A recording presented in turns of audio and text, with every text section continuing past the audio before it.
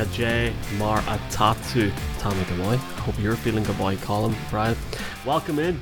Thursday Night Football, biggest game of the season so far, even though it's only week 2. Michael Mulcahy, Colin Cronin, Brian O'Leary. Mark Cockerell is lost somewhere. He might appear in the next few minutes. Can we all hope and pray for our audio files? Colin, big night ahead tonight. Yeah, big night ahead, and obviously the opportunity for one of these teams to take a bit of a stranglehold of the division, given the debacle that was the end of the game for the Broncos the other night. So whoever wins this has the opportunity to go to 2-0, and I saw some stats earlier today in terms of teams that go to 2-0 make the playoffs almost 65% of the time, win the division 40% of the time, and have an 8% chance of going to the Super Bowl. So real opportunity for these two teams tonight to lay a marker down. Brian, there was more numbers there than I ever heard on the episode of Countdown, so I feel refreshed, feel ready to go. You're looking quite dapper. Are you heading out to watch the match or something, or what's the plan? Or? No, I just thought I'd make a bit of an effort for you, Michael. And Michael, we're going to have to take some time aside, because you're as a man who went to an Irish primary school, your introduction on Irish language was a bit off-putting there. Well, there's a different discussion for that reason on different podcasts, and we'll probably not get into that. But welcome, Falcha. Great game ahead tonight. For the NFL, we touched on it last week in terms of how they put these games together, and to have this game so early in the season. If the Chargers are to win tonight and they get out Arrowhead with a win 2-0 and 2-0 with 2 divisional wins, it's quite a crucial game, albeit very early in the season. Shout out to everyone watching this on social media. Thanks for all your comments. We'll read them out towards the end as well. Lots of comments already, so we will read them out ASAP. Talking about comments, talking about opinions. Good to have Mark Cockerell back in the show. Mark, you're looking very dapper tonight. Have you been working? I have, Michael, but I always like to make the effort for you guys, so that's why, suited and booted makes a change, doesn't it? Absolutely. We've got a few guests coming up tonight, Mark. Just before we even talk to our first guest, what's your initial thoughts on tonight? It's obviously it's a huge game in regards to the AFC West as well, isn't it? And the AFC in general. Yeah, I can't remember what comedian used to say, it's a cracker. It's a cracker. It's a cracker of a game. I can't wait for it. It's got, as you rightly say, Michael, massive implications for the AFC West race, but generally for the playoffs overall. I was going through a little mental exercise this morning and kind of go, how would I rank the quarterbacks just in the AFC? Because it's actually a really tricky aspect to do. And you look in the AFC West, and probably Mahomes and Herbert are up there at 1 and 2, or maybe 1 and 3, or 2 and 3 in most people's rankings. So just having this matchup tonight between 2 quarterbacks of that caliber, 2 great teams. Chargers, as Colin said weeks before, will they ultimately charge out at some point? And the Chiefs looked amazing after such a slow start this week, after such a slow start last year even. So it's just got all the makings of an absolute diamond of a game. Underneath the floodlights, as Bootlegger used to say.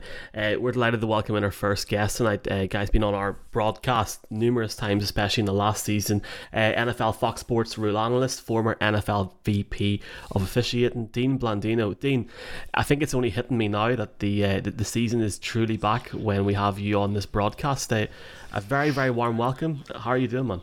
I'm doing well, and it's great to be back, and the season has definitely begun because people are already complaining about the officiating, so we are underway.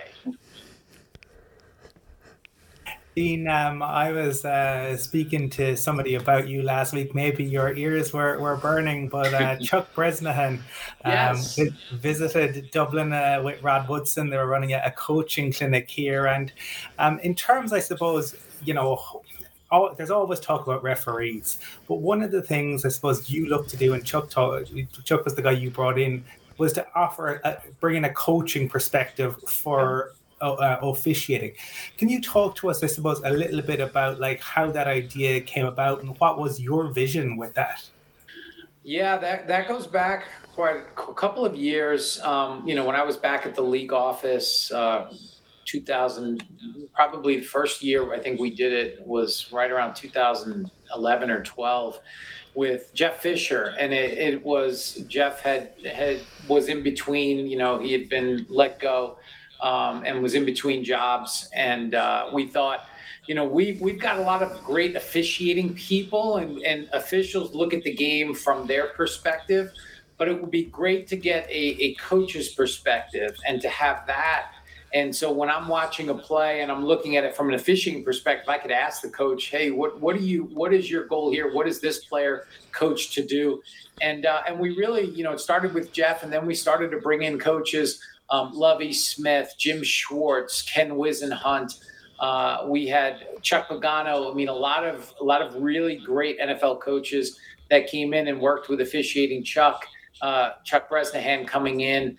And now in the officiating department, you've got Perry Fuel, who is one of the people running the department, who comes from a coaching background. George Stewart, who was a longtime special teams coach in the NFL, and there's that coach's perspective. We worked with Tom Coughlin, invaluable because I know the game from an officiating perspective, but I don't know the game that well from a coaching perspective compared to these guys, and they were able to bring that perspective, which was really great for our officials.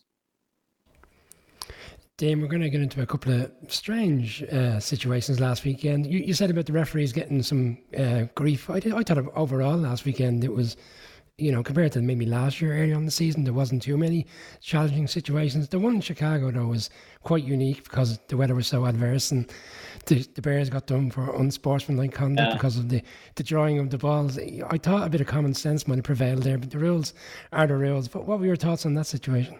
Yeah, the rule is the rule, and it's specific where you can't use any, they call it a foreign article in the rule book, and to assist in the execution of a kick, and that could be a field goal, an extra point, a punt, even a free kick. So that was pretty straightforward. Just unusual. You don't see that was obviously, torrential downpour. The field was really compromised, and they obviously a rookie punter, and I know Cairo Santos, who's a veteran, told him to bring the towel out, and so here you have a rookie punter, and now I'm getting an unsportsmanlike conduct in my first game in the NFL, my first regular season game. So it was unusual, but the right application of the rule. And I think now you'll see every team now knows that rule. And I don't think we'll see that again. But typically when that, maybe in 10 years or so, people, their memories aren't that long, and we might see it again in the next decade. Dean, NFL fans around the world always kind of cringe every year when we hear the immortal words, points of emphasis, because it starts off this chain of like, well, how is this going to be officiated this year? And obviously we saw the preseason a little bit about some of the points of emphasis around focus on the legal contact. I think a very useful clarification around roughing the passer, given some of the angst about that during various games last year. I know it's only been 1 week. I know we've only seen limited examples, but how did you feel with your experience looking at the games that those points played out in the games, and is it going to make a difference over the season in your opinion? Yeah, I thought, overall week one was really, I thought it was well officiated, and you're always concerned about the points of emphasis, and that it's an interesting the way you say it, because it's kind of an ominous, okay, what does this mean? Are we going to call more? What? And with, especially with illegal contact, I think that was it's such an important part of the game when you think about the passing game and the history of that rule. And before, when defenders were just allowed to jam receivers off the line, it really impacted when they implemented kind of the bump and run technique. It really impacted the passing game. And so that rule freed up the receivers, once we got to 5 yards, to run routes and have an unobstructed path down the field. And that opened up the passing game. So it's such an important rule. And I think there were 6 calls in week one, which is a good number. There were only 36 all of last year, which is historically low, the second lowest, ever since the rule's been in place. So I think that's a good number, and it's just about balance. It's about calling the fouls that are there, because typically with points of emphasis, you'll see a spike early, and then the players and the coaches understand where the bar is and where the standard is. and then they adjust, and then we don't see as many calls made because they're not committing as many fouls, and the officials they're not going to call every foul that occurs. But I think if you get the majority of them, then the players and the coaches get the message, and they tend to regulate their behavior, their techniques and tactics on the field. Then there's been a lot of mixed opinions on Cleveland's fake spike by Jacoby Brissett. Yeah. Some say they should have been called for intentional grounding. It caused a little stir with the kicker. York has the legs to make a longer kick. He has the legs to make a longer kick anyway, but who knows? What are your thoughts on that one, man? Yeah, I thought it was intentional grounding. I thought the officials got it right at first. They recognized, and with that rule, you're allowed to spike the ball to stop a running clock, but it's got to be all one continuous motion. And the rule talks about if you delay for any strategic purpose, that would be intentional grounding. And I thought that's what happened. It looked like Brissett got the snap. He kind of pushed it down, whether that's a fake spike or not. It wasn't immediate, and then he brought it back and then spiked it. The officials had a flag down. They announced that it was a fake spike followed by a spike, but then they didn't take it one step further and enforce the penalty for intentional grounding, which would have made a difference. Obviously, 10 yards, there would have been a 10-second runoff. So who knows what would have happened? But it to me, it was intentional grounding. Maybe taking off somewhat of the officials' hat, but just in terms of your experience, Monday night in Seattle and the end of the game, we saw on the Manning cast, Peyton call for a timeout 62 times, I think in the space of 50 odd seconds, which is quite something. You saw Shannon Sharp's face. In your years of both watching the sport and being involved in it, have you seen it play out in quite that way? Just the length of time that seemed to evaporate before a decision was made? Yeah, it was unique. I think we see that now, especially because it was it was Monday Night Football. You've got the Manning cast, and you've got so there's more eyeballs on Monday night, right? Russ Wilson going back to Seattle, and to have it, a close game down to the wire. And I think, and I've talked to a bunch of coaches and about this, and obviously, Nathaniel Hackett, he's a first-year head coach. They, in that situation, they have a yard line in mind where they need to get to attempt a field goal. And usually that's going to be, probably closer to the 35 or 40 yard line. I think they were at the 46, and it's probably going to be a little bit closer most of the time. And obviously they had that in mind, and that's why they ran the clock, because they didn't want to give Seattle more time left if they were going to make that kick. That's a long kick, a 64-yard kick. Only happened, I think, twice in NFL history. So you got to have a lot of confidence in your kicker. It was a kind of an interesting situation. Second guess. You can always. It's easy when it doesn't work to second guess. I think most people would have allowed Russ Wilson to take the 4th and 5 play and try to make a first down. I think he's a pretty good chance of that happening, at least a better chance than a 64-yard field goal. And I think it's one that, and I think Hackett did come out and probably say he would have done it differently. So you live and you learn and you move on. Dane, 5 new head coaches last weekend, and Hackett was the only one who didn't win. The other 4 had won going into Monday night. The clean sweep was there, the royal flush, everything. It was right there for the taking, and just didn't get it.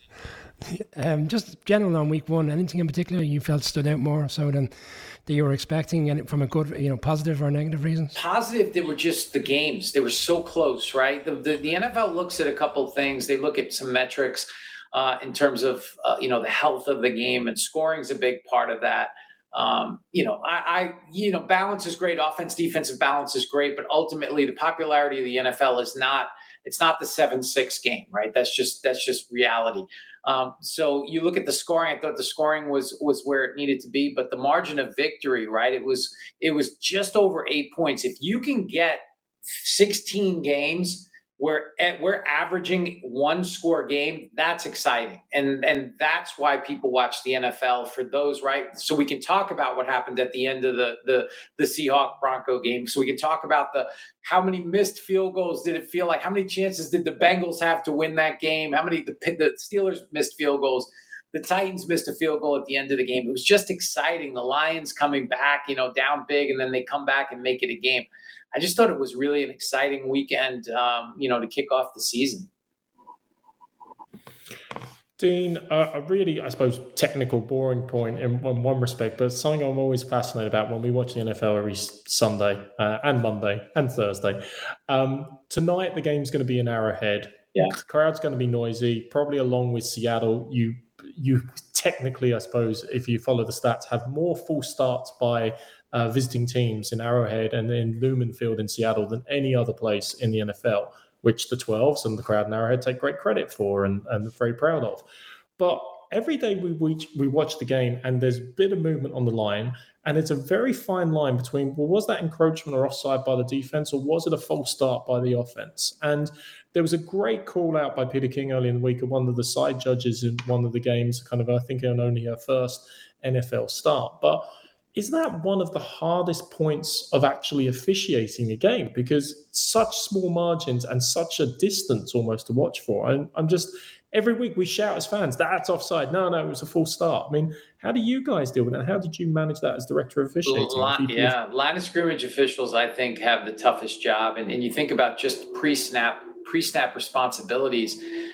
Where you're it's not like you're 5 feet away. I mean, they were all the way on the sideline, and the ball is snapped, on the hash or between the hashes, and you got to have a responsibility for the near tackle, for the snap, the defense jumps. You've got receivers on your side of the line, and it is. And how many times a game do we see the defense jump, the offense move, and now everybody stands up and we play the point game, right? They're pointing at each other.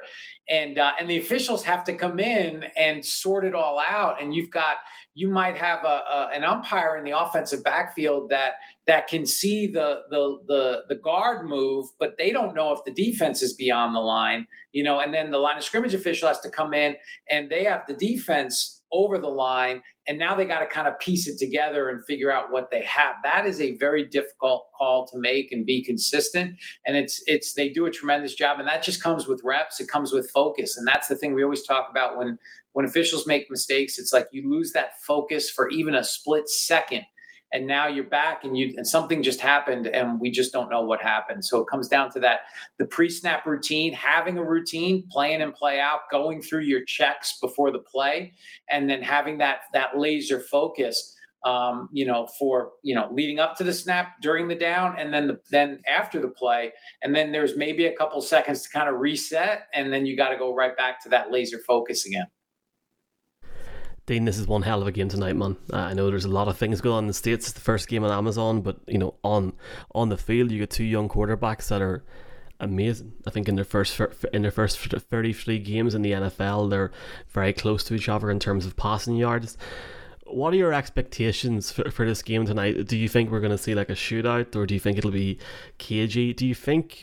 I think Harrison Butker's not playing. Do you think that could be an issue for the Chiefs, who will miss him tonight? And there's so many different factors to this game.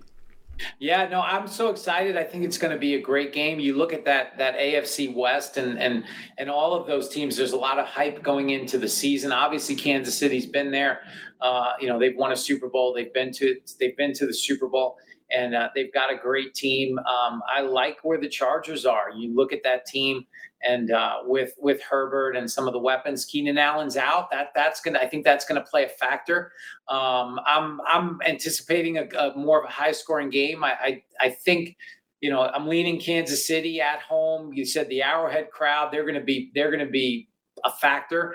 And the Chargers, they just, the last couple of years, they figure out a way to lose games in some of the most agonizing fashion. And, I think the Chiefs will pull it out, but I'm expecting a good game tonight. I'm excited.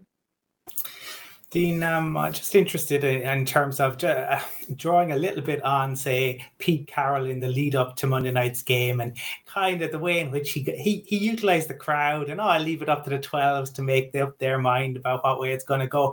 We see a lot of mind games, right? See it in soccer. You go back to Sir Alex Ferguson was famous for it. You see it in rugby as well, especially on the field in rugby, with the players kind of going up, talking to the referee in a very gentle way. I'm just wondering, obviously new referees come into the league every year. Players maybe takes a bit of time to get to know the new referees. How much of a factor is that in the NFL as somebody who's been there, in terms of players looking to maybe gain a little bit of an advantage with the referees?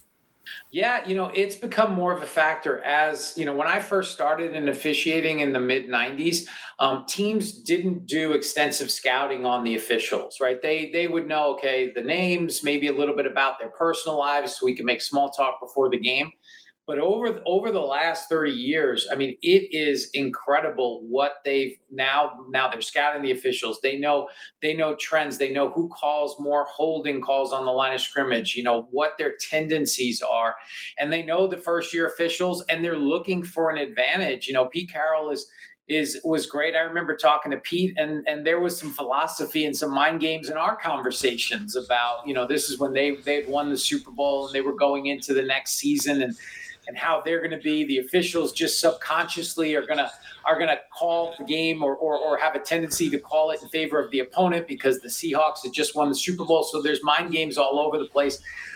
You hope that when an official gets through the vetting process with the NFL, and they've worked Division I, FBS football. They've worked at the highest level. They've worked bowl games, national championship games.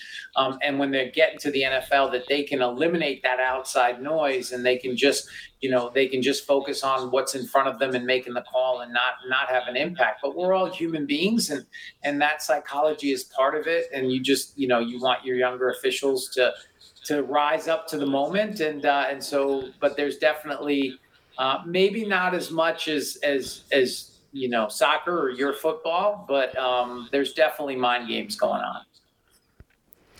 Dane, you've touched on the fact that we've a really, really good game ahead of us tonight, but is there any particular game come Sunday in week 2 that you're looking forward to? Any one you're keeping a keen eye from a storyline? I mean, the Cowboys, we've got a lot of Cowboys fans here in Ireland, and they're already feeling that the season is gone because of the Dak situation and not looking to trade for another quarterback. Anything that stands out for you?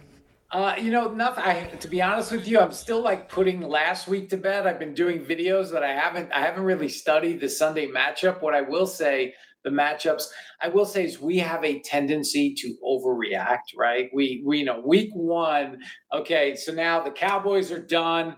And the Giants who won 4 games last year, they're back, and this team and that team. And guess what?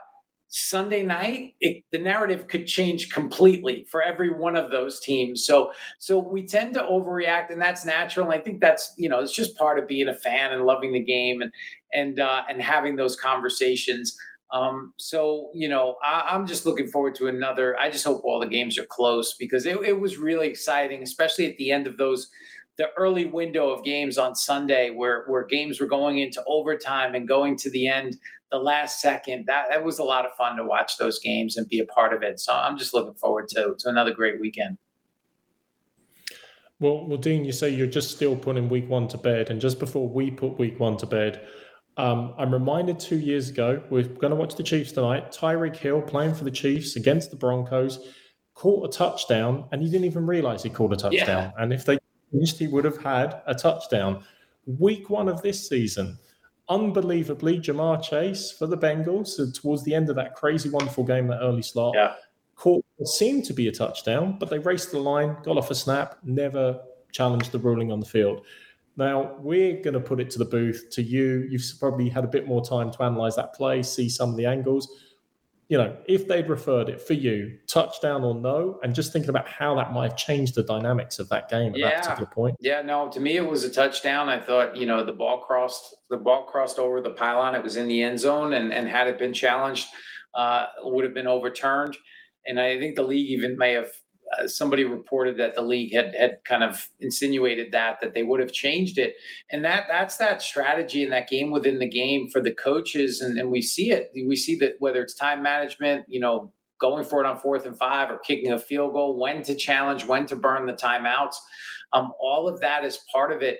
And, I think that's one where Cincinnati, they had kind of made a choice that, okay, we're going to try to catch Pittsburgh in a personnel matchup where we can get up on the ball and they're not ready for their goal line defense isn't in and we can just rush the ball up the middle and get in, but they ended up losing yardage. And then, they did score eventually, but yeah, that the game might've turned out differently had they challenged it. And that's part of that strategy that each team has to be on top of during games. Dean, obviously massively appreciate the time that you've made for us, not only tonight, but on so many occasions last season, especially at peak times of the season. Just for people listening to this, Dean, in Ireland, Europe, and further afield, where can they find you, not just on Twitter, but in certain avenues in terms of where you work online for the NFL? Yeah, so obviously you can find me on Twitter at Dean Blandino. I'm part of the 33rd team. Check that out, 33rdteam.com. There's a lot of great content. It's a lot of former coaches, former players, and just talk football, whether it's officiating, whether it's game strategy, a lot of analysis. So you can find me on there, and you can find me on Fox Sports broadcasts, both college and NFL on Saturdays and Sundays. I know it's a little. I don't know how you all do it. You stay up pretty late to watch these games. I think that's awesome. I'm getting used to being on the West Coast of the United States, where the games start at 10 a.m. on Sundays. So that's a little different for me coming from the East Coast. But for you guys, that's 10 a.m. That's, you probably welcome the early starts because it's not 2 a.m. your time when the game kicks off. Yeah, I think even when that college game was in Dublin, it was 5:30 in the evening. It was nice because you knew it wasn't too late. But it's going to be a good season. Hopefully, Dean, we can maybe have you on the show again at some point. Yeah, definitely. I'm sure something's going to happen over the next few weeks, so we'll definitely have you on. But definitely appreciate your time, man, and enjoy week 2. Enjoy the game tonight. All right, thanks for having me. Cheers, Dean. Thank you. Thanks a million to Dean Blandino for coming on. And you can, as Dean said, you can find him out on social media there. Lads, we've got Matt Derrick coming on to talk about the Chiefs in a couple of minutes. So we'll bring him on whenever he comes on. Colin, I'll have this quick round table just in terms of this game tonight. For people watching this in the States, and I think further afield, this is the first game that Amazon have done ever properly during the NFL season with their own crew. You have got Al Michaels and Kirk, I can't pronounce his surname, who does ESPN college football, and I only know he does ESPN college football because that's around the time on a Saturday when I might sit down and relax. It's going to be interesting, isn't it? It's a whole different commentary crew and everything tonight. Yeah, Jeff Bezos might be the one person in the world who gets his own way more than Tom Brady. And quite the stellar lineup that Amazon obviously have. They got the game for, there was always the talk, I suppose, prior to, I think they maybe began to change a little bit last year, but Thursday nights, it's throwaway games, it's not decent teams. I don't think that is at all the case, given that week 1 to open the season was the Bills-Rams, and then tonight you have 2 of the top 2 quarterbacks. Mark talked about it earlier. 2 of the top 2 quarterbacks in the league, 2 teams who could very easily be in the AFC Championship game come the end of the season. It really should be a fantastic game. Brian, are you looking forward to this new start in Amazon, or do you care? You just want to watch the game, yeah? Or what's your thoughts? Oh, it's Al Michaels under a different umbrella, really, isn't it? Okay, he's moving away from Sunday Night Football. I'm more excited about the game, Michael, than listening to the commentators, and I'm interested to see how this Chargers offense does, because they won last weekend, but I don't think it was one of their better performances offensively. They only put up 24 points. Herbert again, okay, looked special, but they didn't put up the numbers that we expected, and the Chiefs did. They put up 5 touchdowns. There's been conversations this week around the fact that the Chiefs played a lot of players in the preseason games, which helped them. It benefited them straight away. Come last Sunday against the Cardinals, and they were really efficient. The Chargers looked like they were feeling themselves into it, and I'd be interested to see if they can go tonight and put up the points against the Chiefs team that I feel will put up the points, especially if J.C. Jackson, which is at this stage looks highly unlikely he's going to play, which is a big loss. He didn't play last week. Devontae Adams had a game. I mean, he was brought in for these type of games to shut down wide receivers of the teams who are really aggressive with offense, and every team in this division has a really strong offense, so it'll be interesting to see how they do. And the Chiefs as well in the secondary were doing quite well last weekend with the rookie Trent McDuffie. He's not going to play, went off injured. A few players came in, they were a bit mixed, so there's points to be had. It'll be interesting to see how both offenses do. Absolutely. Mark, I'll get your viewpoint after we bring our next guest on, if that's okay. And I'm presuming our guest is going to give us a thumbs up that he's ready to go. I think he's in Arrowhead as well. Happy as to bring him in. We are delighted to welcome in Matt Derrick. Matt was on the show previously, not just last season, but the season before as well. Matt is the beat writer at ChiefsDigest.com, the author of Patrick Mahomes Showtime. Matt, I know it's a busy day for you. Thanks a million for coming on, man. How are you getting on? Jen, doing pretty well. Hopefully we won't have too many distractions here in the press box, anything or noise or anything, but great to catch up with you before the game. Matt, I have to ask you before Colin jumps in here, there's a rumour going around that they're giving out free Fire Sticks from Amazon. Is this true? There are. I don't know how widespread they're. I don't know if they're giving them to people in through the gates, but I do know that they have them in the press box at each seat. So the Amazon Prime is getting the message out quite well about how to stream the game. Matt, there was obviously a lot of changes in the off season, but you have Andy Reid, you have Patrick Mahomes there, and you had a kind of a beaten up Cardinals team.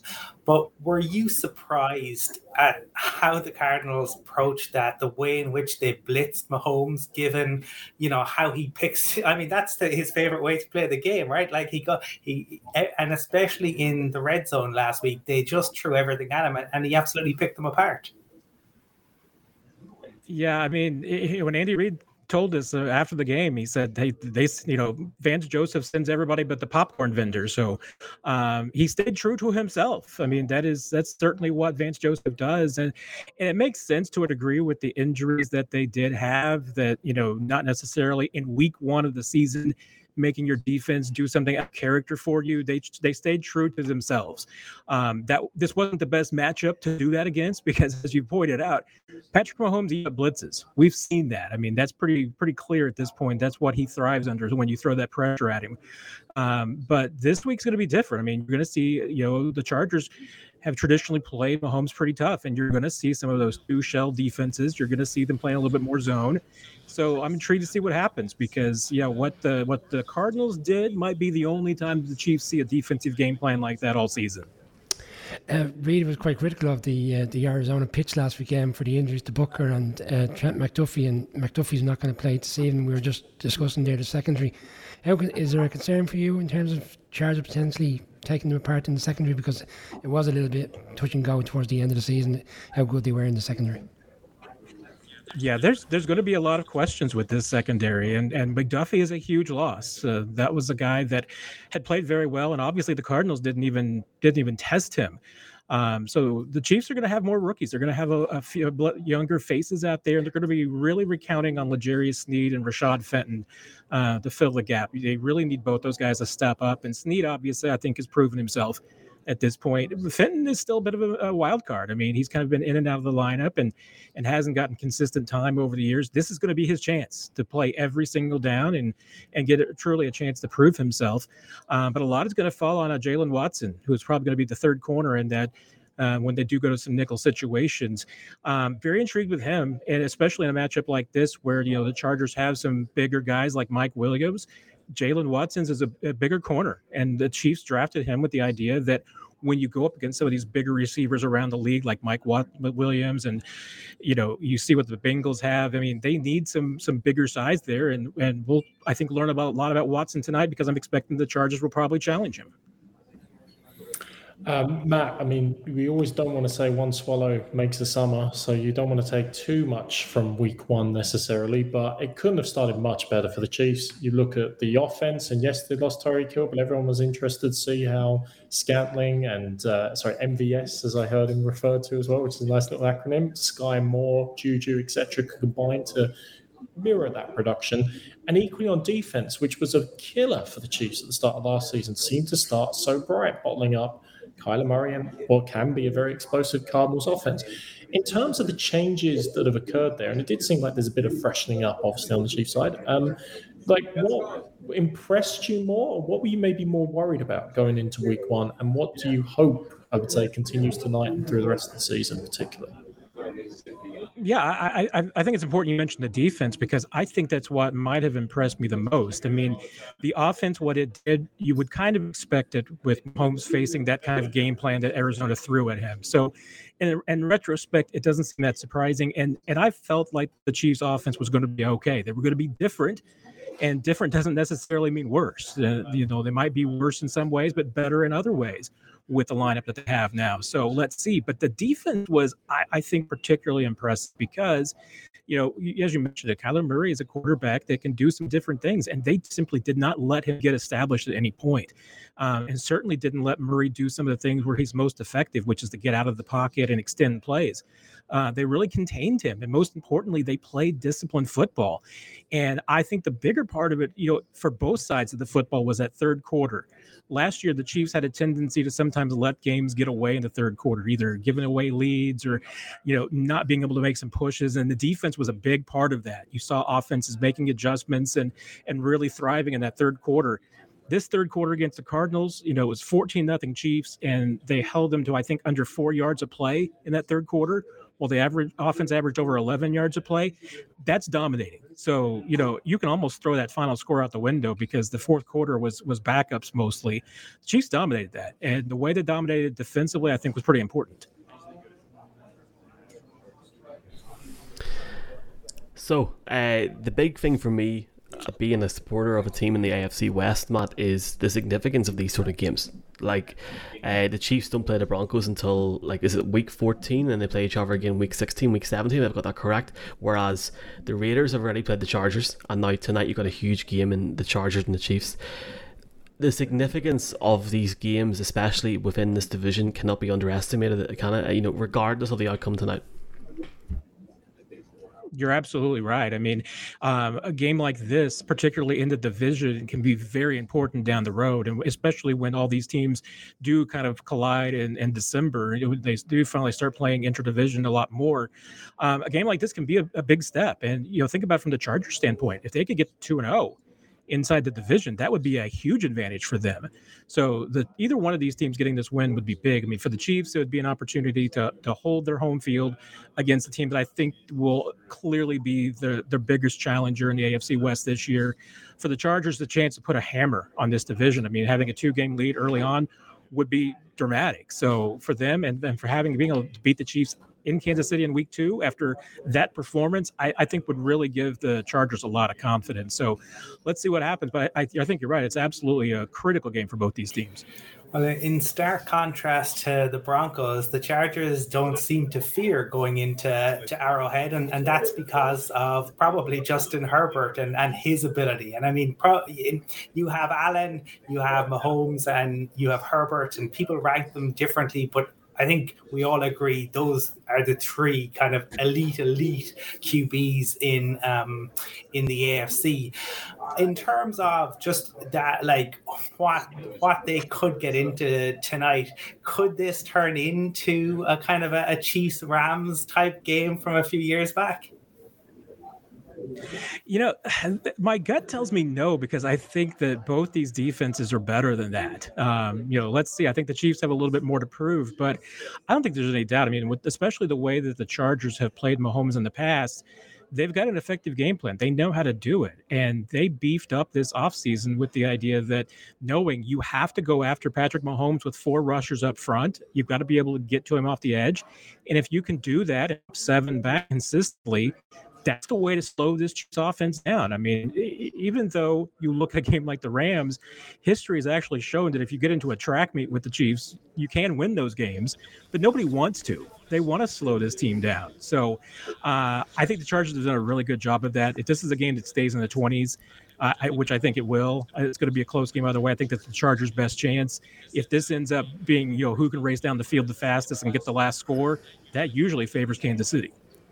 Matt, last season we saw an aggressive style of coaching from Staley. There was some games where he was criticised for going for 4th downs. The game against the Chiefs in SoFi, where he went for it a couple of times and gave up on field goals. And Andy Reid has obviously had the aggressive manner as well in terms of going for it on 4th down, with the kicking situation on both sides, because Hopkins is a concern if you speak to a number of Chargers fans. And Obviously, Amendola, who was with the Jets last year, didn't have the best time there, has come in to replace Booker. Do you see more scenarios tonight where maybe they'll just be put off by going for field goals and essentially going for it on fourth down a lot? Yeah, that'll be interesting for sure from the Kansas City perspective because, yeah, I mean, with Harrison Butker, you feel confident with his range from easily up to 60 in any situation. And with Amendola, you're right. I mean, he's very consistent inside of 40. After that, it's a much bigger question mark. So yeah, I mean, Andy Reid's typically a guy fourth and 5 from the 43. What do you do? I think you're probably going to see Tommy Townsend in those situations. I mean, that's the thing. I mean, Andy Reid, if it's 4th and 2, maybe he's going to go for it. But 4th and 5, that's typically about a punting situation for him. So let's see what he does in some of those borderline situations. I know what Brandon Staley's going to do. He's going to go for it every single time. Probably doesn't matter down in distance. He's going to go for it. 4th and 9, he'll probably go for it from the 43. But Andy Reid's he's not going to play that game. And, I thought it was very interesting. I went back to look at it after Steve Spagnuolo mentioned this week that, the Chiefs knew that over the last 3 seasons, they have faced the second most fourth down attempts in the league. That's true. Conversely, the Chiefs offense has attempted the second fewest fourth down attempts in the last 3 years. So that kind of tells you, both sides of this, how the Chiefs come down. They never go for it on fourth down, and everybody goes out for fourth down against them. That's a fascinating stat, particularly with Andy Reid's background as well, Matt. But every time you say the words Amendola, I keep expecting to line up a slot receiver. Sorry, it's my Patriots bias probably coming through there. But in any event, slot receiver is a fascinating position. One of the things I was thinking about week 1 is the youngsters get blooded. The rookies have finally had their first kill. They've finally gone on the pitch for an NFL game. And there's been a lot of talk, obviously, about some of the Chargers receivers. There's Chargers rookies and some breakthrough artists potentially there, but probably no rookie that'll be on the field tonight has had more attention during the offseason than Sky Moore. Of course, because of the moves with Tyreek Hill and how he might play. But in terms of what you've seen all the way through training camp, preseason, now in week 1, how do you think he's going to pan out? Or any other thoughts about the current Chiefs rookie class? You always need the rookies to perform to round out the team properly, whoever you are and wherever you are. Yeah, I was probably a little bit more conservative in some of the estimates about Sky Moore as a rookie, and honestly, it has nothing to do with his makeup or his physical ability. I think that both those areas are very high for him. I mean, I think there's no doubt with what he's shown.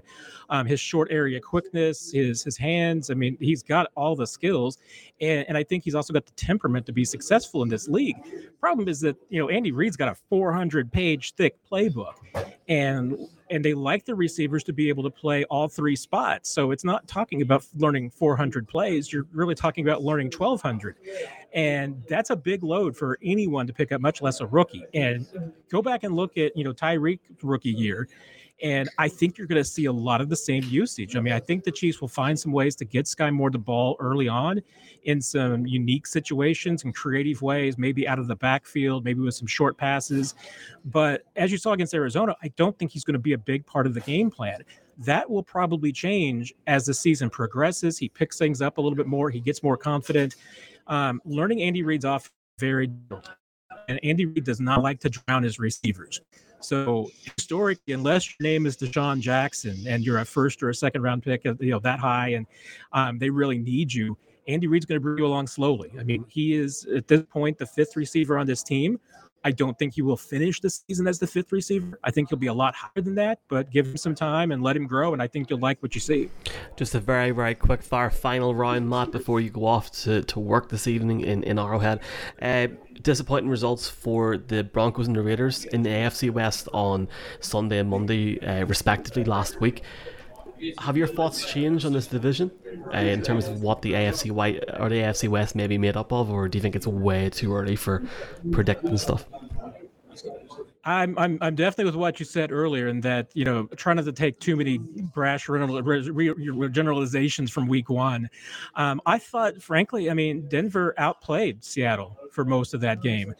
It was just a handful of decisions and the turnovers that were huge in that game. I think that's big. So, that's a game that could have gone either way. So I don't necessarily hold that against Denver too much. And I think Nathaniel Hackett will probably develop as a coach as well. But hey, first-year coach, it's always going to be tough, especially I think in a division like this where everybody is better. I went into the season thinking it was the Chiefs, the Chargers are right there, and then the Broncos and Raiders are a little bit behind both those teams. And I kind of still feel that way. I mean, I haven't dramatically changed either way yet. So let's see what happens. But I do think that this division is better. And I think that with the quarterbacks that you have in this division, it's probably the deepest division in football. Yeah, and I suppose a lot of the focus obviously goes on the QBs. We've talked about them, on the wide receivers on both of these teams. But last year, the Achilles heel for the Chargers was the run game. They just could not stop the run. And last week, Josh Jacobs was averaging nearly 6 yards a carry. He didn't get that much work, but to average nearly 6. Do you think we might see the Chiefs run it a little bit more than maybe we've been talking about in the build up to this game? Well, I thought it was interesting. Earlier this week, I asked Eric Bieniemy, if he was curious to see just how the Chiefs offense would perform, when they're going to face a defense that plays them a little bit differently, that plays them with these two deep looks and knows them like the Chargers do. And it was very interesting that the first thing he pivoted to was that we have to run the football better. And that's the most important thing. So I'm really, whether he's blowing smoke at us, trying to let us think that they're going to run the football a lot, there's no doubt they want to be able to run the football when they want to and when they have to. Andy Reid's not going to change. He's not going to all of a sudden be running the football at every down. He's still going to throw the football first. They just want to be better, and they want to be effective when they have to. So there's going to be some opportunities tonight. There's no doubt. I think the Chargers will have some light boxes and some opportunities for them to run. If they can be effective, that's going to go a long way towards proving what they want to, which is that they are a tougher team this year. Matt, my question actually is on Eric Bieniemy, because there was 5 new head coaches last weekend in the league, and again, a year removed from when he went for previous interviews, he still hasn't got that opportunity to move to the head coach. And Mike Kafka has obviously moved on, the quarterback coach, to being a coordinator with the Giants. From dealing with him firsthand in the press conference, is he still the same in terms of his focus on the Chiefs, or do you feel there's a little bit of frustration that he hasn't got an opportunity in the league yet? It's hard to say. I don't want to project anything on him that there's been any frustration, but I will say I feel like that he may be just a little bit more free than he has been in the past, maybe a little bit less reserved, and that's an odd thing because Eric Bieniemy is sometimes some of the best quotes. I mean, we get some of the best phrases out of Eric Bieniemy that you'll find, and sometimes the language will be a little colorful. But this year, I do feel like he's been a bit more free, and maybe some of that is he's reached the point where, hey, let's just be myself and let the chips fall where they may. And if that's the case, I think that's probably great for him from a personal and professional standpoint. But I certainly haven't seen anything from his, mentality change as far as his work ethic or his commitment, and certainly nothing that the team has said. I mean, this team continues to believe that this is a future NFL head coach, and they're just going to enjoy him while they still have him. Matt, we're always delighted when you can join us. We're really grateful for your time here tonight. You're live from the press box there in Arrowhead. I really wanted to catch your musings on various matters. Find you on Twitter at Matt Derrick and also on ChiefsDigest.com. One last question before we let you go though, Max. I appreciate you're a busy man tonight. Very simple. Pick for the game. And don't worry, if you pick against the Chiefs, we won't tell anyone. We'll keep it on the down low. It's okay. I do think it's going to be a close game. I don't think it's going to be a track meet up in the field. Chargers just played the Chiefs too tough. But if Keenan Allen is not playing tonight, which I still haven't heard for sure, inactives that are a little bit of ways, I think it's going to be difficult for the Chargers to overcome that if he's not out there. I am going with the Chiefs 27-24, which means if I were a betting person, I would actually be betting on the Chargers because I do think they'll cover the spread. Interesting. Matt, look, thanks a million for your time, man. Enjoy the game tonight, and who knows, maybe we will be buying you a beer or sticks in Arizona in February. Chat soon, man. That would be great. I would love to see you guys in person. Always a blast to talk to you. Thank you. All the best. Bye-bye. We'll probably see Matt in Frankfurt or Munich over the next few years. Who knows what could happen in Germany at least. Thanks very much for Matt for coming on. Lads, we'll do a quick segment here on week 2. Yeah? No? Okay, right. Well, let's go. So in this segment, we're going to look at maybe a couple of games each. We'll do a round twice and talk about things that we're excited for week 2. Anybody want to guess what my main excitement is for this weekend? Somebody guess the main game that I'm really excited for. Go on. The Rams and the Falcons. No. Oh. No, right. I'm Nathaniel Hackett learning how to manage a game in the last. That's a good coming from a Patriots fan. That's a good one because we're both in the same spot. We're both 0-1 at the minute, mate. Colts Jaguars. Colts Jaguars. We gave you Colts Texans on the quick fire last weekend, so I understand why you want to keep with your Colts. It's not about the Colts. It is and it isn't. The thing that really interests me about this game is the last time these two teams played each other, all the Colts had to do was win and go to the playoffs, and they completely cacked the bed, as we say in Toronto. I don't know if it's a thing in the South or not. Cacked the bed, but they did. And Matt Ryan last week had over 300 yards passing. Jonathan Taylor had 165 yards, I think it was, on the rush, and they still didn't win against the Texans. Did you watch the Colts game back last week? Matt Ryan, Colin, remember what Peyton Manning was like against the Steelers in 2015? I don't want to go too far into it. It's 1 week. I'm intrigued to see this game. I have made my pick for tomorrow night, and I will. And this is the whole point in this segment. If you're listening to this on Friday morning, folks, we are live at 9:30 on Friday night with podcasts going up first thing in the morning on Saturday with a full podcast out on the Sunday morning for week 2. I am intrigued for this game. I feel that if the Colts were to drop to 0-1-1, it could really open that division up. Colin, is there a game that you're interested in this weekend that we'll talk about more tomorrow night?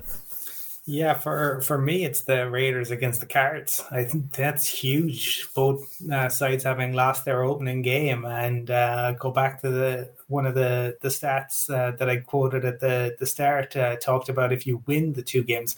Well, if you lose your opening 2 games, just 11% of teams have then gone on to go to the playoffs. And I think for both of these teams, they really want to go. I think Cliff and the GM in Arizona need to go to the playoffs, and Josh McDaniels has a lot more leeway having just come in, but given the new contract, given what they gave up for Devonta Adams, they will have expectations there. So to me, that's an enormous game. One the Cardinals could probably would wished it was maybe later in the schedule, given that they're still dealing with injuries and missing Hopkins. But given that they need to get a win, that's one that will be very, very interesting. Have you seen, I don't mean to butt in, Brian, for just for your point, have you seen the Cardinals schedule? Like, I'm a complete nerd now. Like, have you seen their schedule over the next 5 weeks? They are major trouble, Brian. Major trouble. The Cardinals. Cliff Kingsbury could be out of a job before your kids are looking sweet at Halloween. Well, I wouldn't go that far, but we did discuss in our NFC West preview the nature of their schedule and how difficult it was, and we all felt it'd be a drop off this season. It could be a dramatic drop off from going from 7-0 at the start of last season to potentially 0-5. I think maybe we had suggestions that could happen.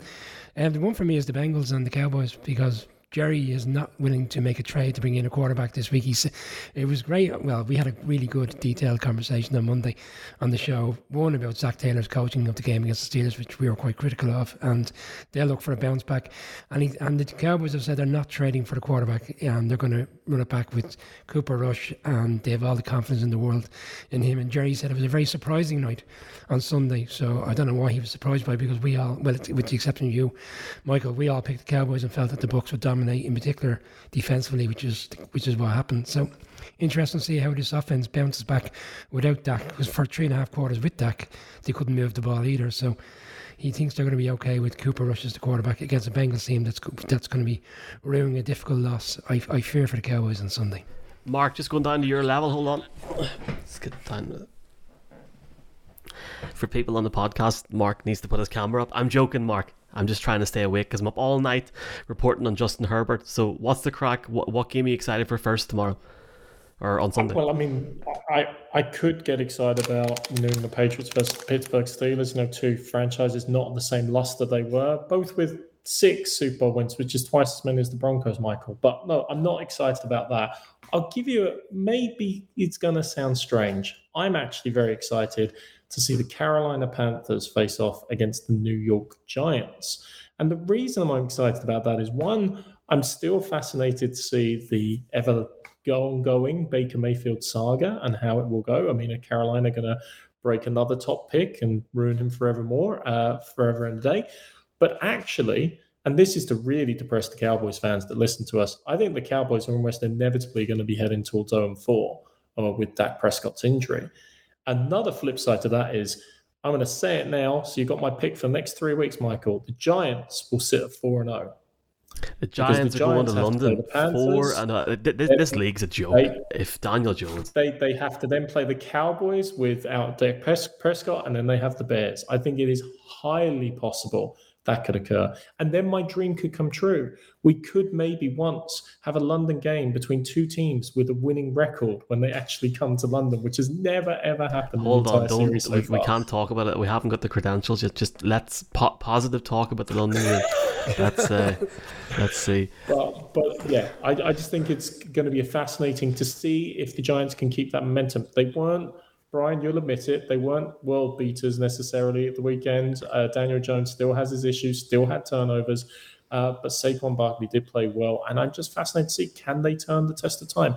Above 500 for the first time in 6 years. And I can see them going to 4-0. Let's talk about that more tomorrow night. Let's discuss that more tomorrow night, 9:30. Let's get. Brian. We're going to do another round table, but go ahead. I better go get the beers and start celebrating. We're 4-0. We can't. One game at a time. And this is why I was going to ask Mark about this. We have to be impartial in this show. Mark, very quickly, 30-second answer before we get another round of games here, and then we'll give our game picks. Are we being too harsh on the Patriots after that performance last week? We've had comments. No. I've had DMs from people saying we've been too harsh on them.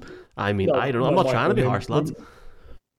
No, when you said a couple of weeks ago you think Mac Jones will be out of the NFL at the end of this season, that was too harsh. I don't think he'll be a starting quarterback next year. In terms of the way, if that was to continue over the next 7, and I think that's a fair statement. I hope he is. He's the first round pick on a rookie contract. That was a bit illogical. But no, I don't think it's been too harsh. I mean, the Patriots defense was actually better than probably I expected in many respects. I only gave up 13 points when you consider 7 of them came on the pick 6.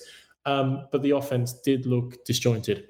Look, Patriots fans, they did have 17 first downs. They did slightly move the ball, but turnovers at the wrong time, not where they need to be. A lot of work necessary to be done. And Patriots fans, 31 other teams to talk about. Of course, and Patriots fans, there'll be a full segment on your team tomorrow night. Can't wait for that. Mac Jones against Mitchell Trubisky, America's game of the week. The game that I'm going to talk about on my last sort of preview here is the Seattle Seahawks against the San Francisco 49ers. Where do I start here? If I'm going to piss off Patriots fans, this could be bad. Is Trey Lance the answer? There's no George Kittle this week, it seems. Let's see what happens in Seattle. Geno Smith, lads, the other night had 195 yards, 2 touchdowns.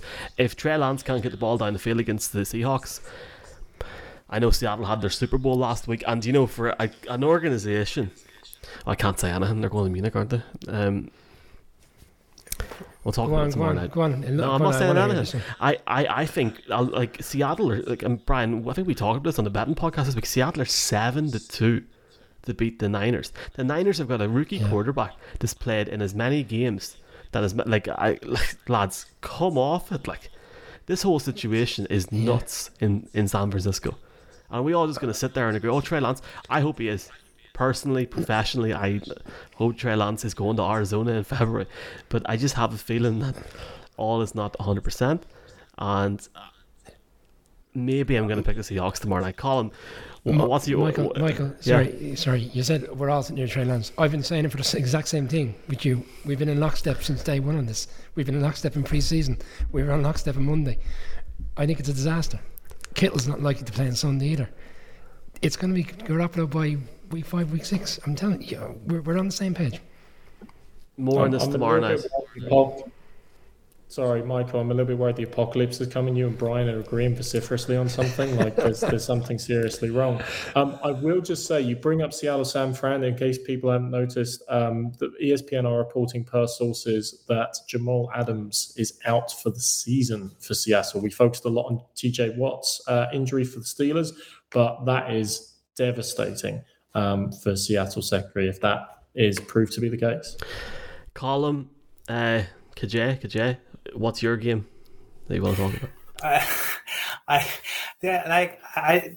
The league, the overreactions to, like, you lose a game now and it's like the end of the world. They're bringing a rookie QB. They have to take their licks. Like, they went and got him. Like, what the option if they don't start Lance again? We'll get into it more tomorrow, but it's absolutely insanity. If they've done what they did, they know what Jimmy G is. I don't know. They have to start him. I'm just giving a right. What game? And don't say Texans against Broncos. Don't. No. That could be interesting for other reasons. No, it's going to be the Ravens against the Dolphins, because that's should be fascinating. You obviously have two teams there who got a win to start the season, but have question marks hanging over both QBs. There's still more talk this week that, around Lamar and what the Ravens might do about franchise tagging him and then looking to trade him potentially. That this is just going to continue for the season. And also the fact, like, the Dolphins, Tua missed an awful lot of open players last week. Mark talked about the Patriots defense. At moments they were good, but at other times, like if Tua had been able to hit his guy, it could be very different. He also talked today about how I suppose his height impacts the way in which he plays, and that's just a reality. I think, again, there was an overreaction to him actually pointing out an objective fact. I don't think that's a bad thing, him saying that. It does impact the way in which he plays, but at the same time, there's an awful lot of weapons there, and the speed that they showed. Like, if they can find a way for him to get the ball into the receiver's hands, they could be scary good. Michael, I was going to go with Seattle and 49ers, but you took it away on me, so I'll shift gears to Sunday Night Football. Just Seattle, I did say 9 wins this season. The one bank down, holiday game, Brian. The late night game for all the lads up here. Happy days. And 2 games on Monday night as well. So, it's going to be a late night. And because I knew you were going to say about Seattle, I'll talk about this more tomorrow night. If I pick Seattle tomorrow night, I still think the comment that you made about Seattle weeks ago was probably in 2.5 years was one of the worst things I've heard on this broadcast ever. There's no way in hell they're getting 10 wins this season. 9, I said 9. There's more chance of 9. How about no in German, or 9? No chance. So far so good. Anyway, I want to move to Sunday Night Football. The Bears coming off the win against the 49ers, the criticised 49ers here, with Justin Fields, who only had 8 completions in the entirety of the game, and the Bears fans, rightly so, similar to the Giants, are on a crest of a wave this week. But I think, and again, I don't want to give away picks, but I think something might be coming crashing down very quickly. And Packers 10-point favourites, Brian, on the handicap. 10-point favourites. That's a disgrace. Okay, well, disgrace in what way, Michael? In terms of, do you think it should be less? Oh no, it should no. I'm just saying, it's supposed to be a primetime football game, Brian. Like, you would think that maybe Justin Fields could take the ball down the field a couple of times in the game. We'll talk about this tomorrow night, but I'd like to think for all of us lads staying up late on Sunday night that we're going to get a good game. I think the bookies are not wrong too often, and I think they've recognised that for the first 2.5, 3 quarters potentially last weekend, the Bears couldn't do anything with the ball, and then all of a sudden things went a bit crazy in that game. The Packers, this reminds me of last year. The Packers got blown out in week 1. Nobody expected it against the Saints. Okay, you all went for the Vikings. I was quite surprised by how poor they played. And then they went, I think it was on Monday Night Football last year, and we discussed on the betting podcast where they went in and played the Lions at home, and they blew the Lions out, and the offense got going. I know Devontae Adams was there, but I see something similar on Sunday. It'd be interesting to see how quickly they react. They're at home. It's the opening game. The crowd are going to be well up for it. It's a big divisional clash, no matter when the game is played. And the Bears will maybe the Bears will fancy themselves, but I think most Bears fans would recognise last weekend was a great win. But can they live with Rodgers, with the players that he still has around them if they get things going? I would expect a big improvement by the Pack on Sunday night and a big bounce back to what we saw last week. Mark, the Bears will, quote, fancy themselves. Do you fancy yourself? Or is that like a saying in the cipher? What's the crack? It's a joke. I'm trying to keep the crack going here at 11:05 at night. Michael, that's a little bit disturbing and narcissistic if I was to say yes to that question. So, no, we'll be right back. I tell you someone who does fancy themselves, and I'm going to clash. We'll talk about someone who definitely think fancy themselves, but also I'm going to clash two sports here. So Liverpool did it once against Bournemouth. Leicester did it once against Southampton. Man United did it twice against Southampton and Ipswich. And of course, the New Orleans Saints did it last year against Tampa Bay. What am I talking about? Winning 9-0 in a game. And my other game off highlight, which I just think is going to be so fascinating this weekend, is Tampa Bay at the New Orleans Saints yet again. Regular season, Tampa Bay, Tom Brady haven't been able to beat them. It's been abysmal for them. So whether he can break that curse, whether obviously the Saints can bounce, they bounce back pretty strong, obviously, but whether they can continue to keep some momentum going, especially considering obviously Sean Payton's departure, which we talked about. Is it going to be the same? Are they still going to curse Tom Brady? Lots of tabloid speculation about Tom Brady and kind of personal challenges coming out this week. So he might be dealing with some personal matters as well. He's got a lot of going on, apparently, he said. Yeah, well, he's going to have enough problems on the field again with that Saints team, especially that Saints defense. Still not necessarily sold on Jameis Winston, but I'm definitely still sold on that Saints defense. Fascinating matchup. Can't wait to see it. Yeah, and would probably help if Tom actually went to practice on Wednesday. We'll talk about that tomorrow night. Let's get game picks in. We're going to get everyone's comments after these game picks because I think we all know who everyone's going to pick here. So, Colin, who have you got for the Chargers against the Chiefs tonight in the first ever game on Amazon? I'm about to sneeze. I'm going to go on mute. Well, we haven't even talked in that preview about the Monday night games, which are absolutely stellar this week as well.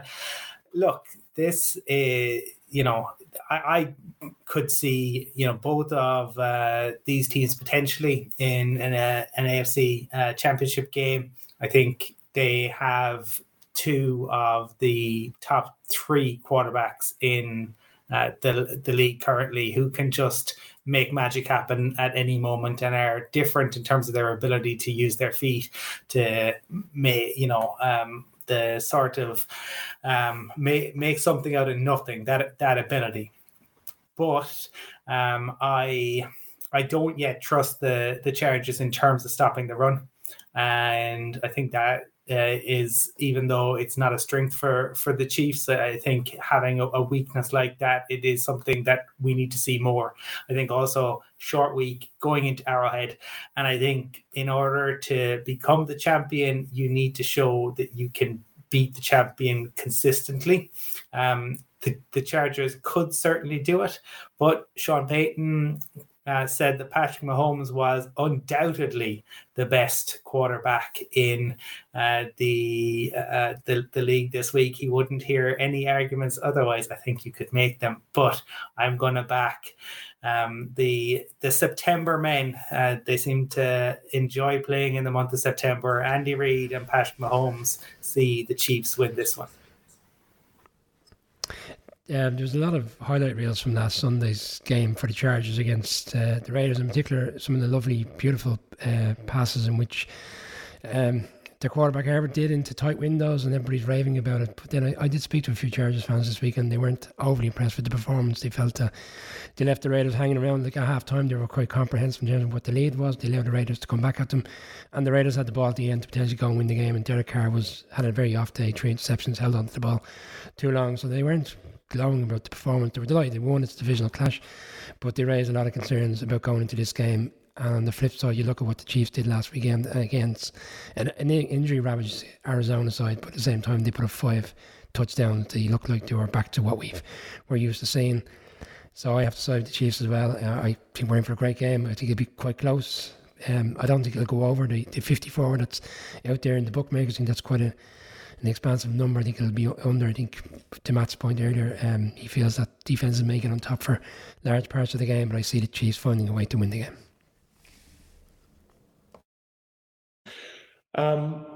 Michael, you mentioned a couple of times about being Amazon's first game. I am actually fascinated about that. Anytime a new broadcast partner has come into the NFL, it's generally moved the dial in some ways. I've talked on this show a few times about Fox coming in the mid-90s, how they changed in terms of putting a score up, which we now take as ubiquitous, how they changed multiple angles in terms of like changing the landscape and bringing over Pat Summerall and John Madden to Fox and everything. So anytime the broadcast landscape changes, it has knock-on effects and interesting resonance in the marketplace. Never more so with this. Like, let's just remember the numbers involved. $13 billion over 11 years. They're now valuing NFL games under this deal at $67 million per game.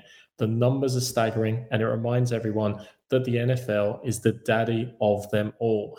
And if you ever want to, you can criticize Roger Goodell for a lot of things. You can't criticize him for his reaction to COVID, which actually he and the NFL handled pretty superbly to get a season in. And you can't criticize him because he plays chess when the others play checkers. This started in 2006 with the first Thursday Night Football game, and now they've created over $1 billion a year coming in from one game and one new night in the NFL schedule. It's fascinating. They're going to hit Mark, $25 billion. The game starts in 2 hours. I mean, come on. I know. I just wanted to get that off. I didn't get it off my chest earlier. When it turned to the game, I mean, I agree with everything the guys say. This is a game I'm immensely looking forward to. I'm fascinated to see, and Matt called it out really well. Like the Chargers, there's no way they're going to go in with the same game plan as the Cards on defense. They can't. They also, I would say, especially when you consider the change on the Cards, have a far more impressive pass rush. Good old Joey Bosa there could cause the Chiefs' offensive line some fits. But the problem I see for the Chargers still, and they're not going to be scared of going into Arrowhead. They're going to be up for the game. They've got the transcendent Justin Herbert there. But the real problem I still see for them is can they get over that hump? Have they got enough speed in the wide receiver position? I keep talking about, I still don't think they have. Keenan Allen, we still don't know if he's going to play, likely to be amongst the inactives, but to be declared very shortly. And as well, critical injuries if JC Jackson, who's only 50-50, is marked as questionable, doesn't play like he didn't play last week. They're two big losses for them. The Chiefs, it was an immense performance, and I do think they'll continue that momentum, especially on a short week. They're going to be excited playing at Arrowhead. I go with the Chiefs. And yes, yay for Amazon and yay for Game Pass, so we can watch it without having to have Amazon Fire Sticks in Ireland. Presented by Costly Travel, and check out our Game Pass link in the bio as well. Should have done that at the start, sorry lads. This comes down to two elements for me. First off, can the Chargers find a way to contain Patrick Mahomes? Because there's always times when Patrick Mahomes, under pressure, runs around like a headless chicken, as if he's running out from the pub and is trying to get a taxi home, and he does something incredible. Now, if Mac and Joey Bosa can find a way to get to him and put the marker down from the very, very start of this game and put the pressure on Mahomes, who statistically, it would be interesting to see how he would cope under pressure at home. I don't believe any of this, this short week stuff, lads, is bollocks. These are boys on multi-million-dollar deals, and the Chargers have barely trained all week. They're ready. They've been in cotton wool for this. They're ready to pop. They're ready to rock and roll. This is their moment, lads. This is the night when the Los Angeles Chargers go top of the AFC West, and not just because of their defense. Justin Herbert is going to turn it on tonight. I'll go back to our viral video on Instagram yesterday of Mark saying it's last week's one, I'm going to devour this game. I want to devour this game. This is the game. This game should be in week 10. You got two of the top 5 quarterbacks in this league, probably in 3 or 4 years' time, top 2, top 3 quarterbacks in this league, if it isn't already now.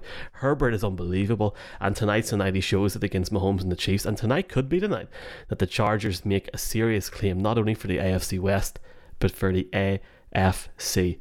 Cojones, Chargers, I can't pick them for the Super Bowl and the AFC without going with them tonight. I think they'll win it, boys. Tonight, genuinely, I really, really do.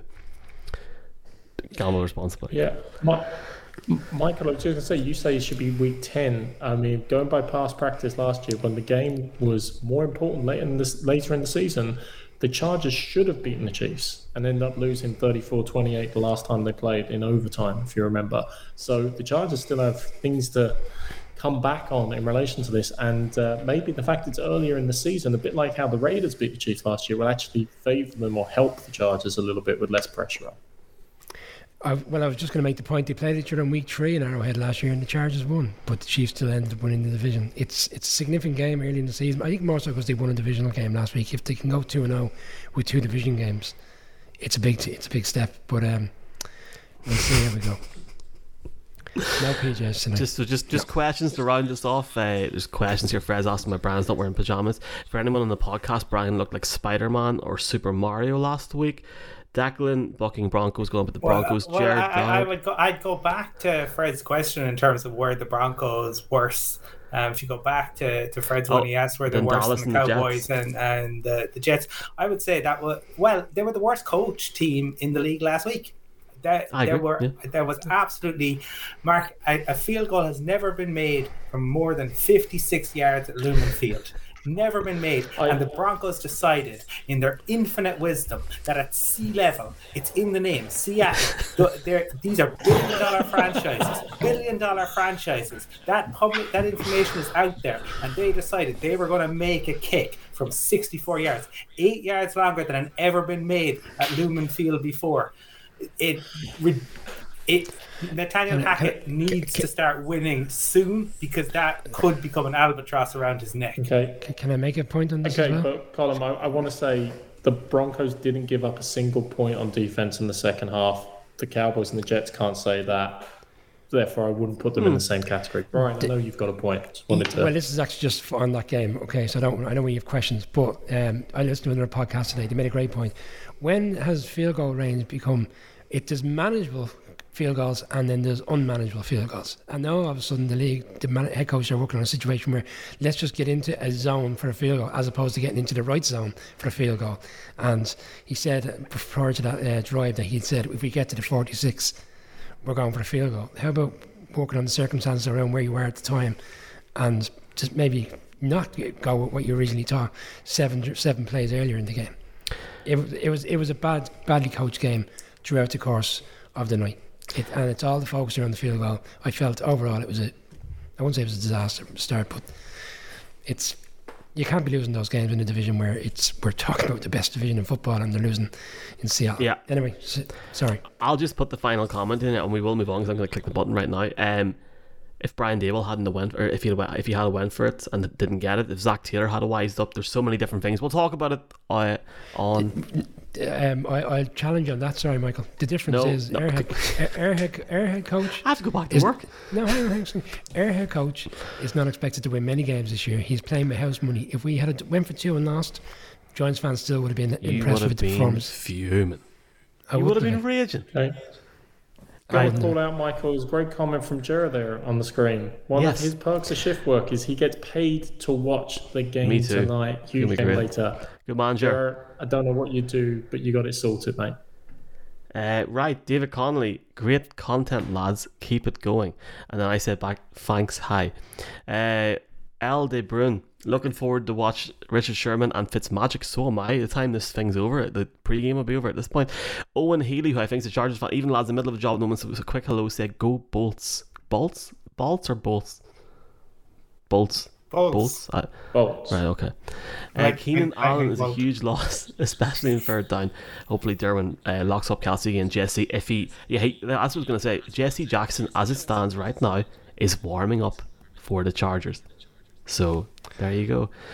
Greetings, enjoying the show. Go Balls.